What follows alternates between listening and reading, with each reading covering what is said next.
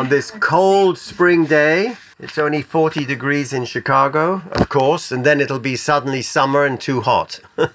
We have one day of spring in Chicago. So I want to share with you a piece of... we'll start with the Rashi. So the Rashi is going on the verse in Leviticus 14 about leprosy. As you know, the leprosy can affect the body, your clothes, and the house. Now, it's really not leprosy. The possibilities of what it could be is legion. It could be psoriasis, seborrheic dermatitis, dermatophyte infections, atopic dermatitis, pityriasis, neurodermatitis, lichen planus, sarcoid. Certainly not what we call Hansen's disease, which is Mycobacteria leprae. But it became interchangeable with the word leprosy due to two inaccurate mistranslations. Tsaras was first translated into the Septuagint as leprosy in the 6th century, and later was translated into Arabic as lepra in the 9th century. But let's call it leprosy for now, because that's the way Arthur Scroll translates it. And so it says, I will place a tsaras affliction, the nosati nega tsaras, and this time he's talking about the house. Vayidaber Adonai Moshe ve'al Aaron ki sovo el eretz. Let's go to the biblical text first. This is from the Pasuk in our Sedra. Vayidaber Adonai Moshe ve'al Aaron lemo ki sovo el eretz Canaan. When you go into the land of Canaan, asher ani nosein lachem la'achuza, v'nosati nega tzoras. Now look very carefully at the words, beveit eretz achuzaschem. This word beveis, that's in the constructive. And you could translate it as, I will place a tzara affliction upon a house in the land of your possession. Beveis eretz achuzaschem. And you can see the trop, v'nosati nega tzoras, beveis eretz achuzaschem. So you see the trop, the 9th century Tiberian cantillation marks show mercha here, which really implies there is a point of discontinuity, even though it is in the construct, in the house of the land of your possession. But it could be in the house. Clearly, that's the way the cantillation marks are. Okay, so let's share the screen for the Rashi now. So Rashi, v'nosati nega tzoras, unlike until this point, tzoras is considered an affliction. Metzora, the Gemara says, is motzi shem ra. That's where we get the ideas for Lashon Hara, it's for this or that. So we have a whole litany of complaints that why you might be afflicted. Doesn't say it in the biblical text, but rabbinics. And then comes this enigmatic verse, I will afflict your house when you get to the land of Israel. And Rashi now quotes Torah's Kohanim, and Medrash Rabbah says, Busora hi lahem. This is good news. The affliction in the house turns out to be good news. Shehanagaim ba'im aleim, when the afflictions are coming to them. Why? Lefi shehitminu Amoraim, when the Amorites knew that the Israelites and Joshua were coming, they hid their treasures in the walls of the house. Matmonius shel zohov, treasures of gold, bekiro spoteim, in the walls of their houses. Kol arbaim shana shehoyu Yisrael bamidbar. It's a crazy medrash. They said they are coming, and for 40 years they're putting away 2 cents, 3 cents, $1 here, $1 there, a coin here, gold. Put it away, put it in the mattress, put it in the walls. We have to hide it because when they come, they're going to want to take all our treasures. Sheho Yisrael b'midbar al yedei hanega, as a result of the affliction, what happens? Now let's go and explain exactly what happens by sharing with you the Midrash. This is V'nosati negatzoras. This is the Midrash Rabbah, in which we're told, Tani Rabbi Chia, first generation Amoirov, so early Midrash. V'chi besora hi lahem. Are you telling me it's good tidings? This is good news that a house, you're coming to a house, Joshua's conquered the land, you're going into a house, you're telling me that's good news? That it because shehanagaim ba'im aleihem. Tani Rabbi Shimon Bar Yochai, the great author of the Zohar, Kivan sheshamu Canaanim sheYisrael ba'im aleim, when the Canaanites heard, Rashi's quoting directly, that the Israelites are coming, Omdu v'hitminu mamoinam b'botehem. They hid their money in their houses, ubasodos. That Rashi didn't quote that. He's quoting Torah's Kohanim, doesn't say ubasodos, in the fields and in the walls of their house. Omar HaKadosh Baruch Hu. And now comes this amazing dialogue. God says, Ani hiftachtani lavoseichem. You know, guys, I promised their forefathers already in Deuteronomy 6, the first speech of Moses, She'ani machnis es b'neihem le'eretz melea kol tuv, that I'm going to bring you to the land flowing of milk and honey, and it's going to be all good. She'ne'emar ubatim meleim kol tuv. Moses is saying this very enigmatic statement. Not only is the land and the field flowing with milk and honey, but your houses are going to be filled with good. What does that mean, with good? Mo HaKadosh Baruch Hu oseh. So how does he show that there is good in the house? Megore negoim beveso. So he makes it that there's tzaras on the walls of the house. V'hu sosro umotzi bosimo. Now the Kohen you go to the Kohen, he declares the house nothing. He has to go into quarantine. He doesn't come until after the 7 days. Then v'huva el ha-Kohen, you come to the Kohen, and then he declares, oh my gosh, that brick, it's got tzaras, take it out. That brick, it's got tzaras, take it out. And behind the brick, you find the treasure. It's an amazing medrash, that you're going to find the treasure in the house, in the walls of the house. That's what it means. You go to the Kohen and says, I see this. And what happens? God had hidden the treasure behind the house. First of all, we have problems with this. I mean, we just got through saying that tzaras is a bad thing. So why would the Medrash come completely against the Pshat and say, no, this is good news? The Medrash is bothered about the word in Deuteronomy, by molotov. It's something that's good and that hasn't borne out in real life. Where's the good? Ah, yes, the good is here when you find these. Rabbi Shimon Bar Yochai finds these treasures in the house.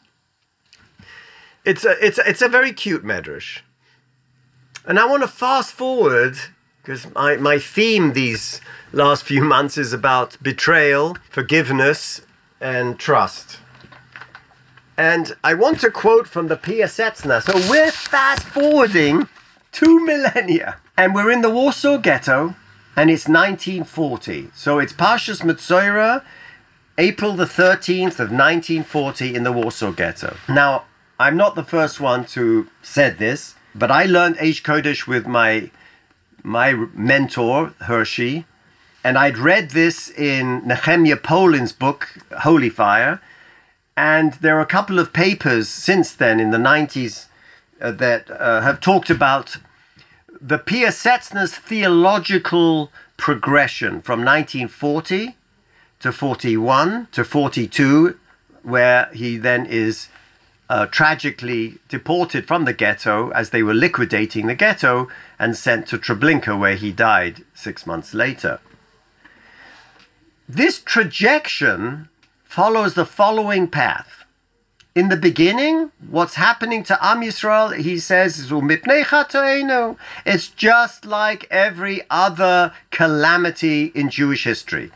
Much like the Satmarov said after the war, and most Orthodox Haredi thinkers It's part of the Jewish history, part of the calamity.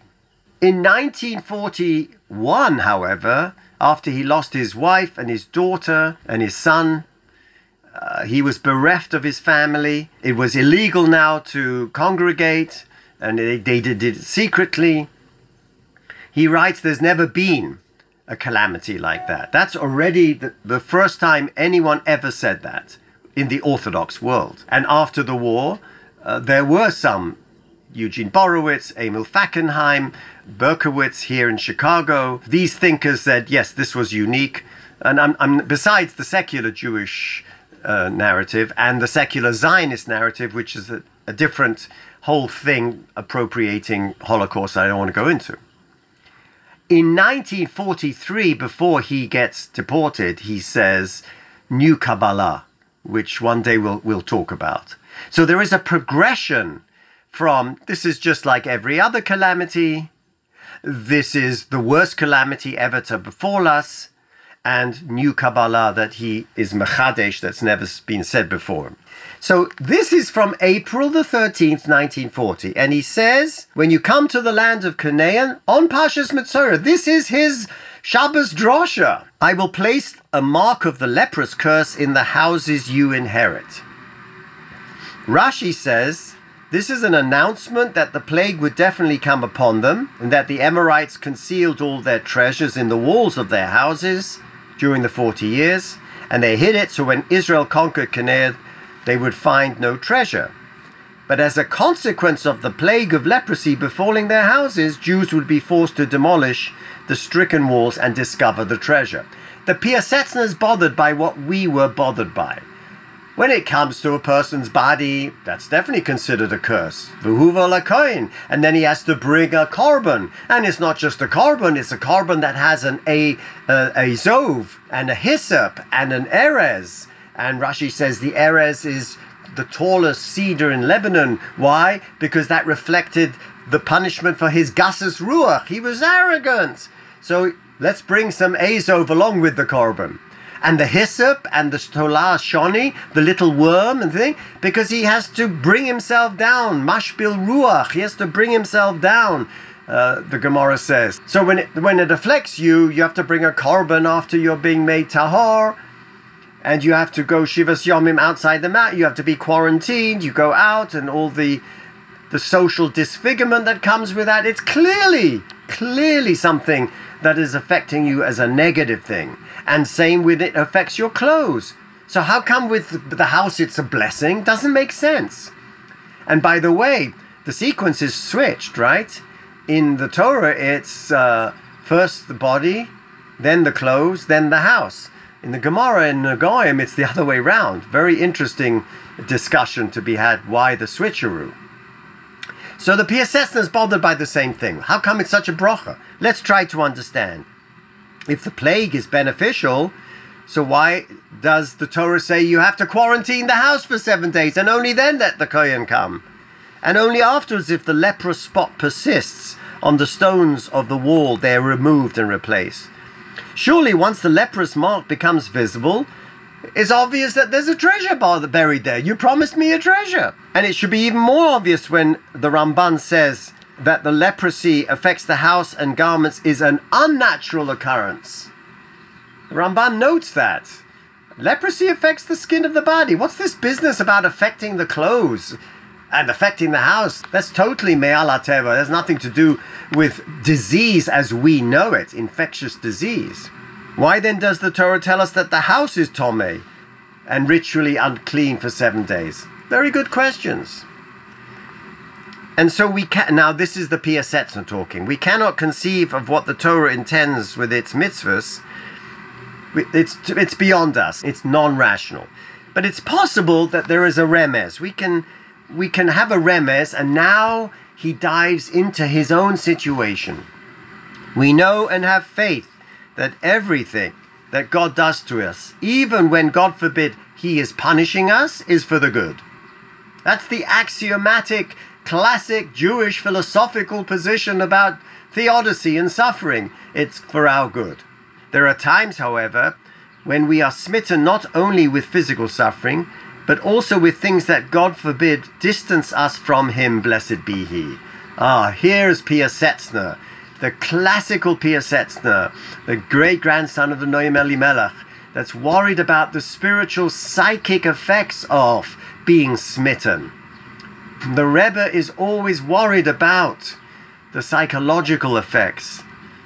There is no cheder for our children, there's no yeshiva, there's no shul to pray with a mikveh, there's no mikveh with a minyan, there's no mikveh, etc., etc.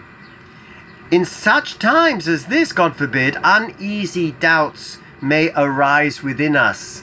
Look how he's so psychological, a 20th century Rebbe. Psychological doubts may arise within us. How is it possible that even now God's intention is for our benefit? We're in the middle of the Warsaw Ghetto. We have nothing. We're bereft of Torah and mitzvahs. How could that be for our good? What are you talking about? It's counterintuitive. If it were for the good, surely he would be punishing us with things that draw us closer to him, and not with the annihilation of Torah and Tefillah, God forbid, and the end of almost all the Torah. I mean, that's very prescient, right? He knows what Goebbels is saying. We're going to destroy the Jewish race. Is it possible that this is the kind of suffering about which is written in Deuteronomy? God drove them from their land with anger, rage, and fury, and he exalted them to another land where they remain to today? That can't be. That's a promise that we will remain, and now we're being annihilated. You know, this week was the Kiristira Rebbe's Yortzeit. He was the famous Rebbe who would hand out bread, and he couldn't say no to anybody. So Goyim would come and knock on his door for bread. And when he died, hundreds and hundreds of Goyish villagers showed up at his funeral because he had been giving them bread every week. He had a bakery in his house and he was just constantly making bread. That was his avodah. One day, a guy comes to shul and announces he wants to commit suicide. No, the people could try. You oisvav, you're such a goy. What kind of business is this? It's a Gemara in Shulchan Aruch, Yoredeya, Shin Chav Aleph, Hama Abed is Atzman Veladas, he's Chayev, he doesn't get a proper burial, it's an Issa D'Oraisa. What are you talking about? And they're screaming at him. And then the Rebbe opens up his little window from his study and says, what's the tumult? And they get worse, they put him to shame in public and they say, this man wants to commit suicide. So he says, Kumaher. So the Rebbe sits him down, and you would expect, like any rabbi, to go through the halacha and tell him how it's absolutely wrong. He doesn't do that. He says to him, tell me, Rebbe Yid, how are you planning to do it? She says, I've been thinking about that, Rebbe, and I think I'm going to go to Lvov, to Lemberg, that bridge over the Dnieper River, and I'm going to jump from the bridge in broad daylight from the middle of the bridge. It's quite high.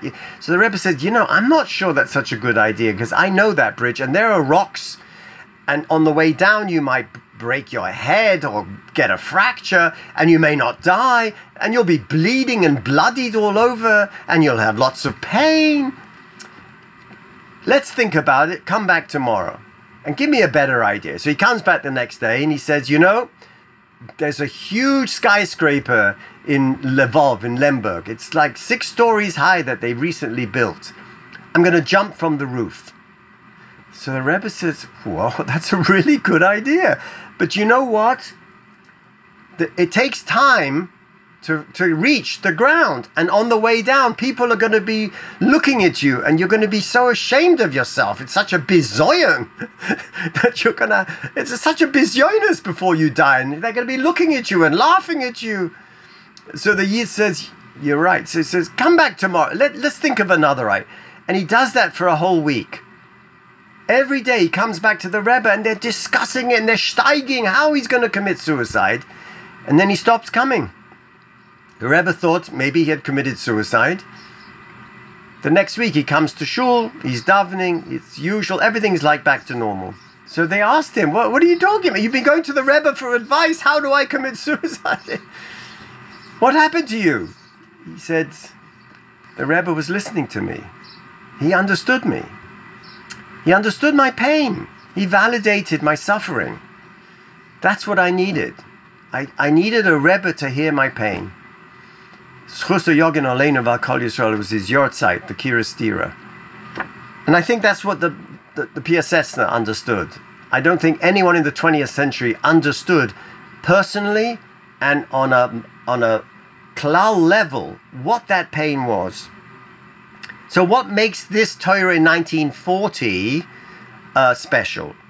Therefore, he says, it is explicitly taught in the Torah that even though the leprous mark on the house was Tomei and could make people Tomei, God still made it an instrument of good for the Jewish people. He is still having his faith that everything will be good in 1940.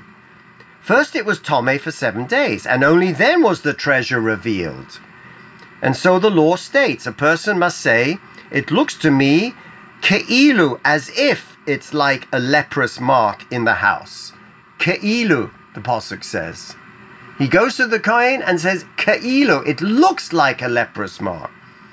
And even if he's a scholar and a big Talmud Chacham and he knows the exact definition of leprosy, he's learned with all the Rishonim and Achronim in the Mishnah in Nagoim, he still has to use the phrase Ke'ilu, like a leprous mark.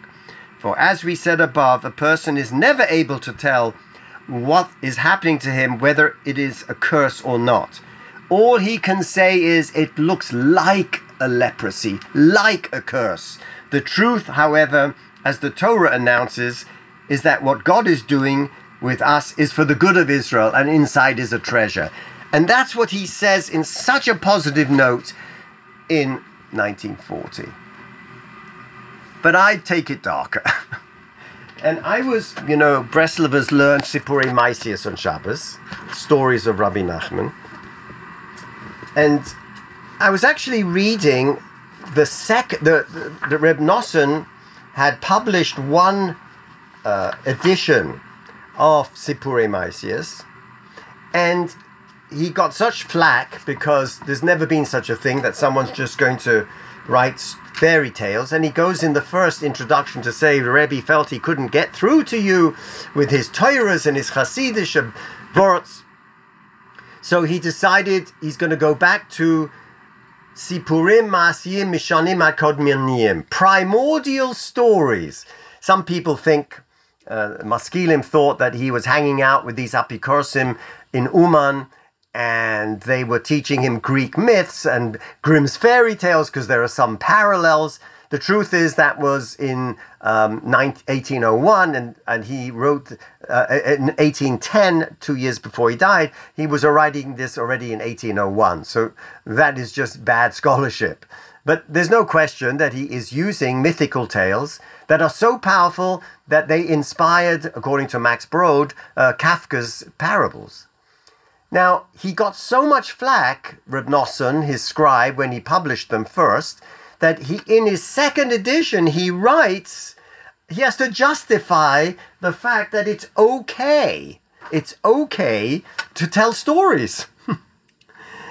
And he writes in his introduction, and the Baal Shem Tov, may his memory be for a blessing, said that you could be meyached yichudim. Just like with Torah and mitzvahs, with these stories you could also unite the divine and the Shekhinah because of the tale. And because the upper conduits, the Shefa coming down, were ruined because of the long time we were in Golus, he could not repair them through prayer. He would repair and join, meaning the Tikkun Olam, by means of the tale, the Sipurim. And now, in the second edition, I'm going to quote to you what Reb Nosson says, quoting the Baal Shem. In this introduction, he again calls upon the Baal Shem Tov, as cited by the Baal Shem Tov never wrote anything except one letter to Gershon Kitov. So everything that we hear from the Baal Shem Tov is through his Talmidim. This biggest Talmud was the Toldos Yaakov Yosef, Reb Yaakov Yosef of Polnoi. And he says he calls upon the Baal Shem Tov, as cited by the Toldos, in the stranger story. He's justifying Reb Nachman's story as being mild compared to this tale that he's about to tell you. He uses the story to justify the new tradition of telling tales that have no basis as yet within the Haggadic tradition. So this is a whole new Torah. It's a whole new genre of storytelling, not exegesis, that Reb Nosson is telling Reb Nachman that it's not something new. It's something that Reb Nachman got from his great-grandfather, the Baal Shem HaKadosh. So I started looking, what is this strange story? And I couldn't find it. And with all the search engines, I found it. And it is the strangest story that I have to share with you. And the Toldos Yaakov in Pashas Devorim, on the Pasuk, Eicha esa levatche, how can I bear your troubles, that we sing with the Nigun from Tisha B'Av, the Toldos Yaakov picks up on this connection between Golus and Korban Bayis with this Eicha from Moshe Rabbeinu. V'nireli, because this is about how long are we in Golus? Where is the betrayal? Is it coming from us because we're still sinners? Does that justify the length of the Golus? And the Toldos Yaakov is living at the time of the Baal Shem Tov, the end of the 1700s, you know. And there are already millenary groups like the Frankists and the Shabtai Tzviniks that are saying, the time has come, let's do it on our own, without the help. The Shemati Mimori, I heard from my Rebbe, the Baal Shem HaKadosh, Moshel L'Soiche Echad, the story of this merchant. So let me tell you the story. It seems that I've heard from my teacher a parable about a certain merchant who was at sea when it began to storm, and it grew worse in the extreme until their lives were imperiled. So the merchant arises in prayer that he might be saved through the merit of his modest wife. We're going to come back full circle. That means I'm Rebbeinu Shel Olam, my wife is such tznius. She covers her hair and she we have everything is such with tznius and modesty. On her behalf, can you please save me? Now there was an idol worshipping goy present, and he was struck by the merchant's praying on his wife's modesty. And he answered, it's fitting to go to great lengths to praise her because she is exactly what I'm saying. She's very modest. So the guy says to him, you know, I'm going to make a bet with you. I'm going to go ahead and seduce her. What signs do you require for me to prove you right or wrong? And we'll make a bet. So he said, okay, she cannot be seduced. And the proof is she has a precious ring on her hand. And if she brings it, he would know that that's her, that he seduced her and he took her ring, and you'll prove it to me that I was wrong. They make a bet about his wife's modesty and her ability to resist seduction. So they agreed upon a certain monetary penalty that each would give the merchandise that he accumulated on that boat trip if his opponent won. So he went on to seduce her, but he couldn't get close to her at all. He came on to her several times, saying he had a secret from her husband, but she paid him no attention. Isha Kshera. Finally, he hired her maidservant to steal her ring using several plots, which he hatched. It succeeded, and now he comes back to the merchant with her ring as a sign that he had won, and he takes her merchandise away. So the man now comes home to his wife with an empty ship because he had betted her righteousness for the ring. The guy didn't seduce her, stolen the ring. So he comes home now with two things. A, he has no money, and B, he suspects her of adultery. And when the wife heard of her husband's approach, she adorned herself, went out to greet him with expressions of endearment and love they shared from good old times. None of this entered his ears, and she was amazed, not knowing why, and whereof he had left off his love and affection. He accompanied into her house, but his heart was not with her. and he brought it about that he drove her away upon an unmanned ship at sea. He was megarish her, didn't divorce her, sent her away like an aguna. All this is the moshel of the Baal Shem Tov that the Toldos heard from the Baal Shem. The husband changed his dress and language as though he were a sailor in solitary charge of that ship. She went along on the boat for several days without food or drink and begged the sailor, not knowing it's her husband dressed up, to give her some food to revive her spirit. And now he tests her loyalty to him. He doesn't believe the merchants. And now he's going to test it himself. So he said, if you kiss me, I'll give you a cup of water. She did so under duress. And then afterwards he demanded to have intercourse with her, which she did so under duress. She was starving. The day came when the boat reached the coast, whereupon she threw herself off the boat to escape him, jumping to the shore and seeking food. And this is what reminded me of today's Sedra. She found 2 trees, one of which, if the fruit be eaten, caused leprosy, and the second, if she ate the fruit, it would cure the leprosy. I just love this. She's faced with a choice between 2 trees. Remember, I once said to you, there was one tree in the garden, right? But Toch Hagan, in the midpoint of the circular garden, there can only be one midpoint. So I've always said there was only one tree. So why are you telling me there's a tree of life and a tree of death?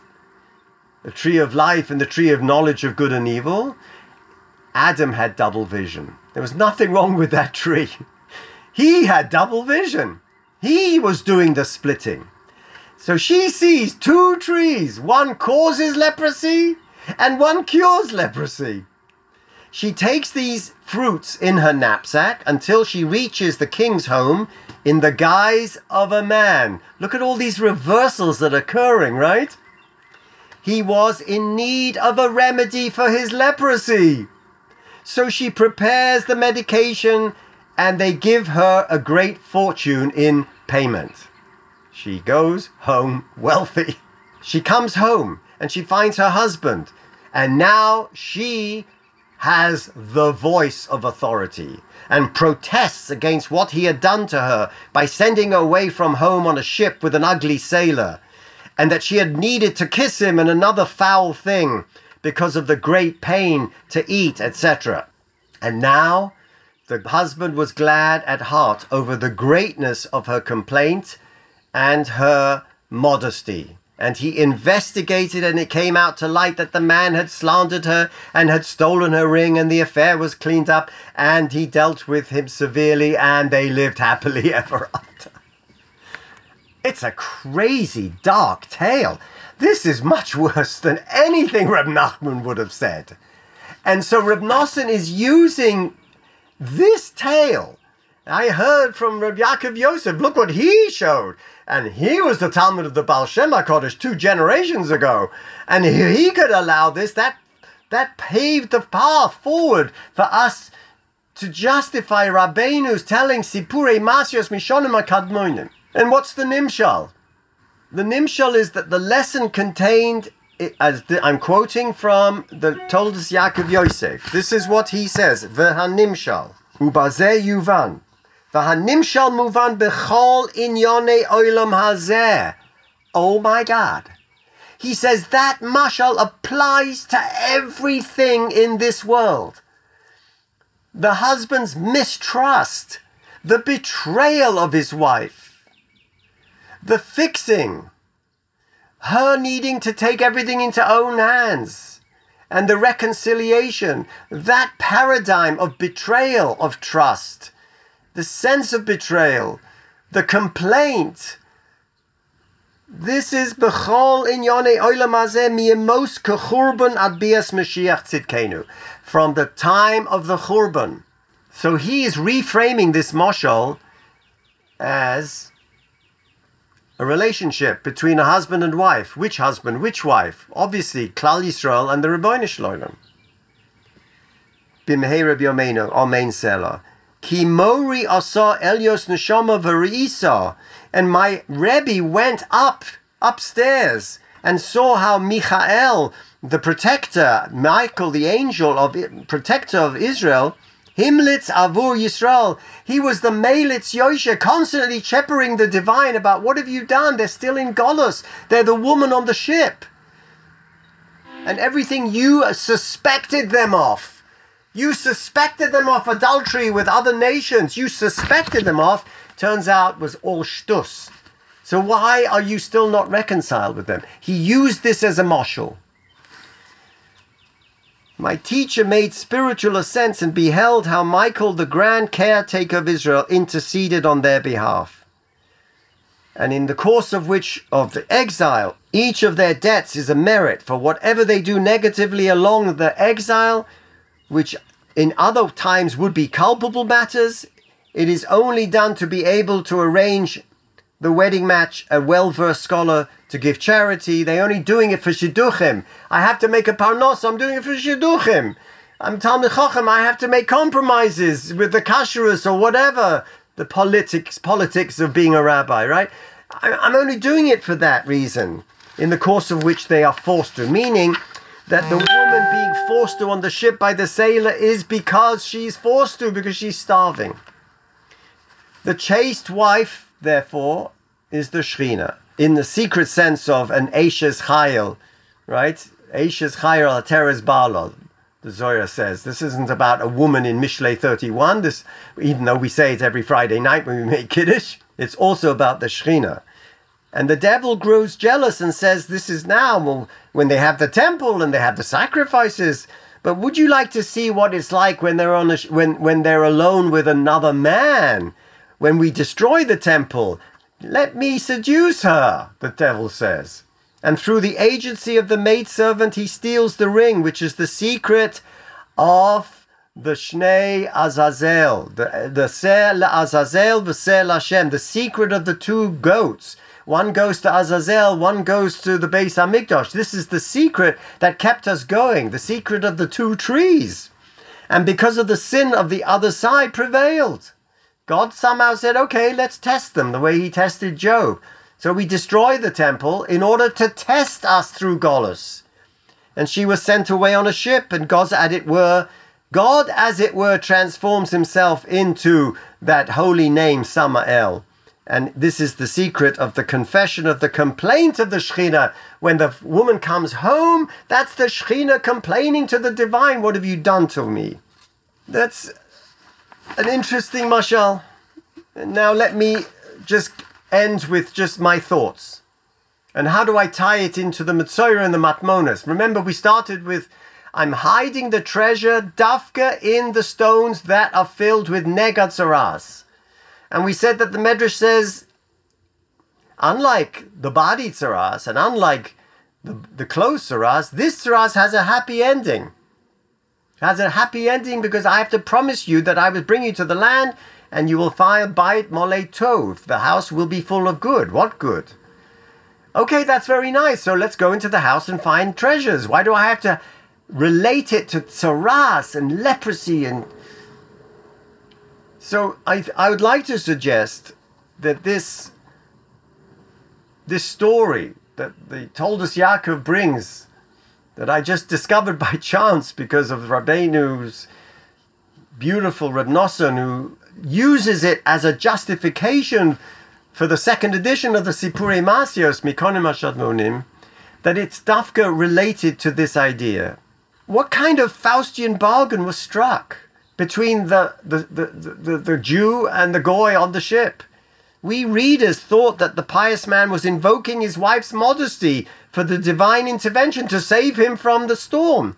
And now he's wagering her virtue away for the idol worshipper's fortune. Was he under duress? What would he gain by this wager except double his profit? To wager his wife for double the profit?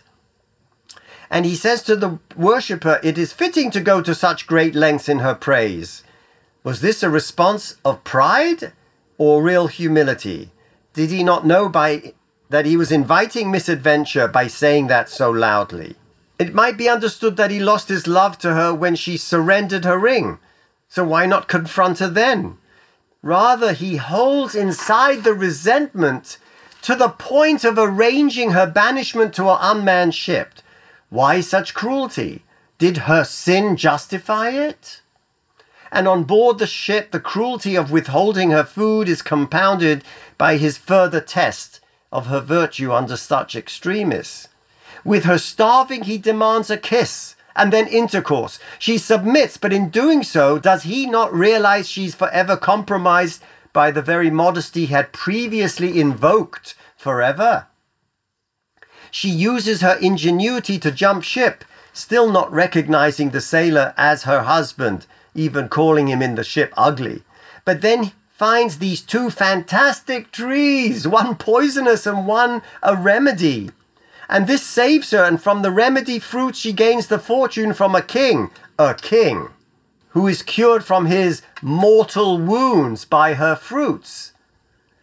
The Shekhinah somehow fixes the divine, not the other way round. Yesterday the Rebbe said the Shekhinah is God's presence in the world.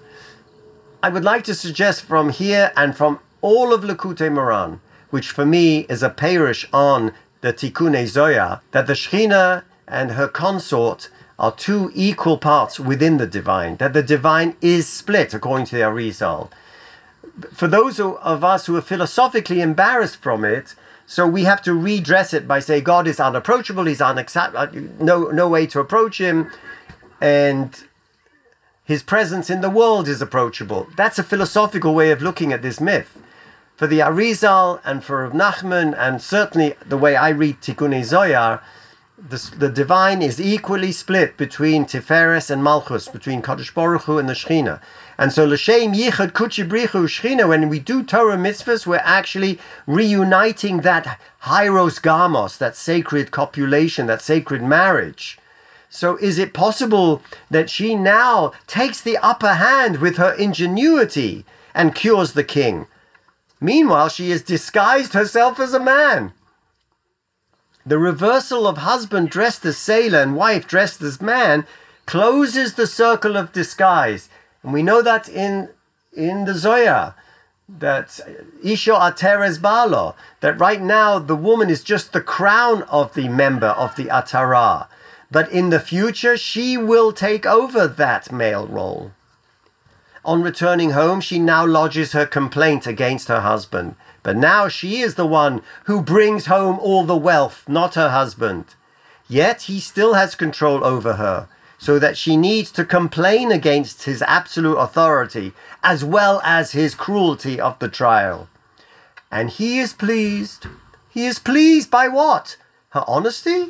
We are told the greatness of her complaint and her modesty. This double reason for his pleasure seems mutually exclusive. You can't be pleased by the complaint, in which she tells him everything, and by her modesty, because she tells him that she was seduced.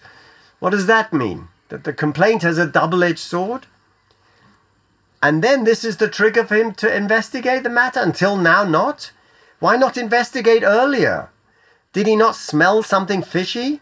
Only now, after trying her himself and witnessing her modesty? Surely not, for she, in fact, succumbed to the sailor's demand for intimacy. So what satisfies him now so that he feels compelled to disbelieve the idol worshipper? Only her honesty about the facts of what took place moves him. So we are forced to dissect this mashal for its rhetoric and plot before we try to read the explication given by the Toldos in the name of the Baal Shem. Who comes out the hero? Who is the villain?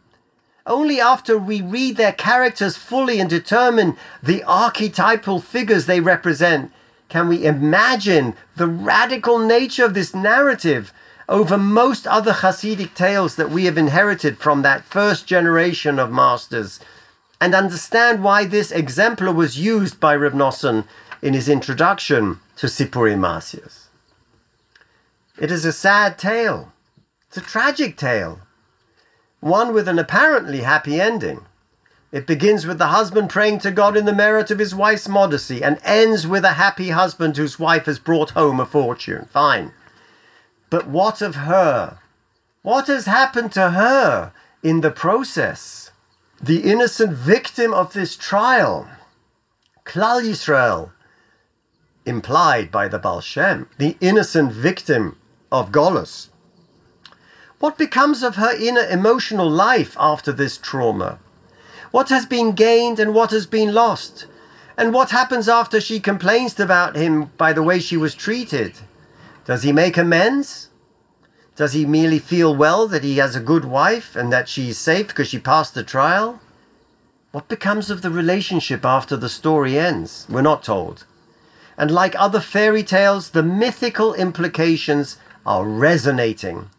When we read other traditional stories from around the world, we find that the things we value most highly and fear most deeply and hope for most ardently are the valued things that are feared, that are mirrored in the characters themselves who come to life in these tales. Ancient myths are stories evolving from cultures over centuries and are embedded in the fairy tales of those cultures and are embedded in Haggadah and in Midrash. And when we read them closely, we explore and break them open. We invite our readers to the depths of the richness the story brings to our religious spirituality and our psychology. And so with that, the analysis is to concentrate on the characters before going to the Nimshal. And so, like the sailor on the ship, in truth he was with us all along, like the sailor and his wife, and remaining content all refers to the secret of the exile of the Shekhinah. The Baal Shem Tov is telling us something very profound, and that something that is the trajectory beyond the Piasetzner's complaint that everything will turn out good. In our post-Holocaust way of looking at Tzoras, it's precisely the treasure that's in that brick that is filled with filth and dirt and represents the dark side. In this brilliant exposition of the Medrash to Eicha that the Toldos Yaakov pins this mashal on, Eicha Esol Levadi, which connects Moshe's complaint about Bnei Israel to the lamentation of Eicha and Eicha Rabbah, the complaint of the widow Jerusalem lying in waste, which connects each of the words Eicha to 3 separate prophets. Everything is congealed in order to show us the degradation of Galut. And the Toldos, by employing the mashal of the Baal Shem Tov, his master, has stretched this object of Eicha running through from the time of the destruction till Bias HaMashiach as one long complaint and lament, substituting even further the Shekhinah for the people of Israel. No longer is this a lamentation of the prophet from the people of the city of Jerusalem. Rather, it is a lament of the Shekhinah and Klal Yisrael from her separation of her God and his betrayal of her. Not able to say it out loud, hidden in the mythic characters of the Mashal. The Master's Mashal becomes then for us an exegetical tool by which the substitution becomes quite radical. For now, it is all not about us, and it's not about our suffering. It's about us carrying the divine split and the divine suffering. The story is all about God's biography, his schizophrenia. The exile of the Shekhinah is stretching through the Toldos the rabbinic notion way beyond the normal confines of tolerable theological discourse. And the Mashal gives him the license to place in the mouth of the Shekhinah the kind of protest unheard of in previous ways. And so for me, this is the trajectory that the Piasetzner is going on, which deserves its own discussion in the last year before he died. But this is what he was going on. The narrative of betrayal and trials, torture and rescue, complete and uneasy resolution. The ending leaves us, the next generation, uneasy. And so I leave you with this idea that it's a healing text, because in the Mashal we find ourselves, our own tortured selves, our own schizophrenic selves, our base selves split from our higher selves. And we go to the higher self and said, what do you want from me? What do you want from me? The whole thing was a setup. You set this up. And so I believe that this Metzoira, the message that the treasure found in that brick, we come back to the original, the Nosati Nega Tzoras Beves, Eretz Achuzach, and the deep shut of that base, of that house, that our house meaning our heart. I'm putting the Nega Tzoras right there. Like the Tanya says, a little zvuv between the right side of the heart and the left side of the heart. There's this little fly, this gnat that oscillates between the Yetzer Tov and the Yetzer Hara. I'm going to put a nega right there in your heart, so that once you suffer it and you experience the betrayal and you find forgiveness for yourself and the divine and for all of us, you find there the treasure waiting for you. Have a wonderful week.